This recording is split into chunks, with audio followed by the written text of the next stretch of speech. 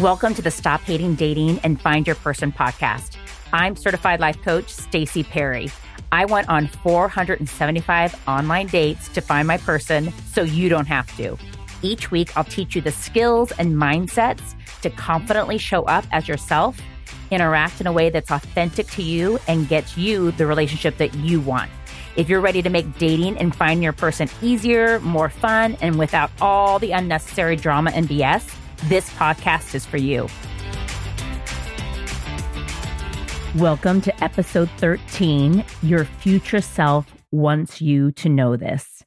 And I have to pre-apologize. I've tried to record this first part like 7 times and I keep crying. And so I think I'm just going to have to do it with some tears. So my apologies. So if I could go back in time and talk to my past dating self, I would tell her it's going to be crazy how it's just all going to make sense in the end, how you're going to be so happy the guys that you so wanted to like you back didn't.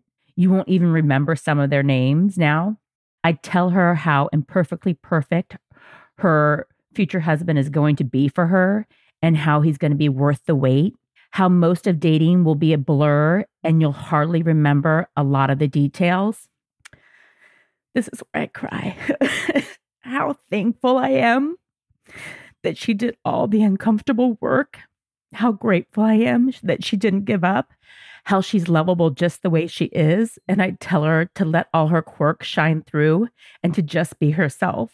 I tell her not to worry. There are good guys out there that want exactly what you want too. These are the things I'd want my past dating self to know, to soothe her worries and love on her as she goes through the ups and downs of dating. What does your future self want you to know about dating and finding your person? In today's podcast, I want to get you tapping into and exploring using your future self as a guide and mentor, coach, and cheerleader as you navigate dating and finding your person. We want to get you connected with her and talking with her and moving towards her. She's in the relationship of your dreams. She is loving on your man, and she has lots of great nuggets of wisdom for you. So just for fun, I guess my tears aren't making it sound fun, but just for fun today, just for a few minutes, that is this short podcast, let yourself imagine what your future self, she's in the relationship of your dreams, has to tell you now. How would she advise you to show up differently to dating and finding your person? Like, what would she tell you about good guys still being out there and remembering she is with your person? She is in the relationship of your dreams. What would she tell you about your worth and your lovableness? How would she tell you to present and carry yourself? What would she tell you to stop doing? Like maybe she would tell you to stop taking long breaks from dating, or maybe she would tell you to stop making it mean you're unlovable when somebody stops wanting to see you. Or maybe she would tell you to stop beating yourself up in your head. What would she tell you to start doing? Maybe she'd tell you to start making dating a priority. Maybe she'd tell you to start putting yourself out there more. Maybe she'd tell you to start dating if you're not dating. What would she want you to know?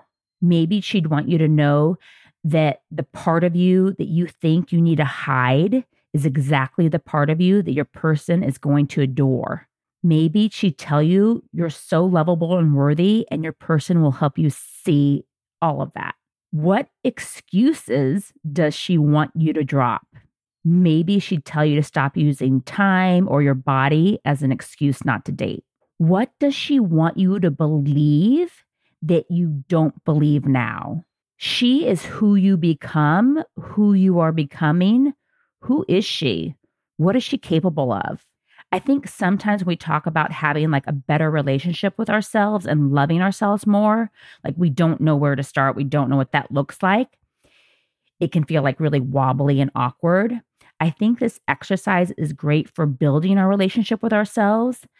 And this may feel wobbly at first too, but keep playing with it. Like we want to start setting her up, start doing things for her. Who you are now is practicing and becoming who you want to be, becoming your future self. Who you are now is figuring out how to become who you want to be in the relationship you want to be in. You're making little daily shifts, actions, habits to become who you want to be in the relationship you want to be in. Who you are now can start to see yourself from your future versus your past. Let me say that again. Start defining your future self from all that you can make possible for yourself and your future self versus what happened in the past. When you're in a dating situation where you're feeling hurt and discouraged, lonely, disappointed, talk to her. She's all loving and compassionate about what you're going through to get her where she is now. She is so appreciative of all the massive action you are taking that has gotten her where she is. When you're feeling down, like tap into her wisdom and encouragement. She knows it's worth it and she knows it works out.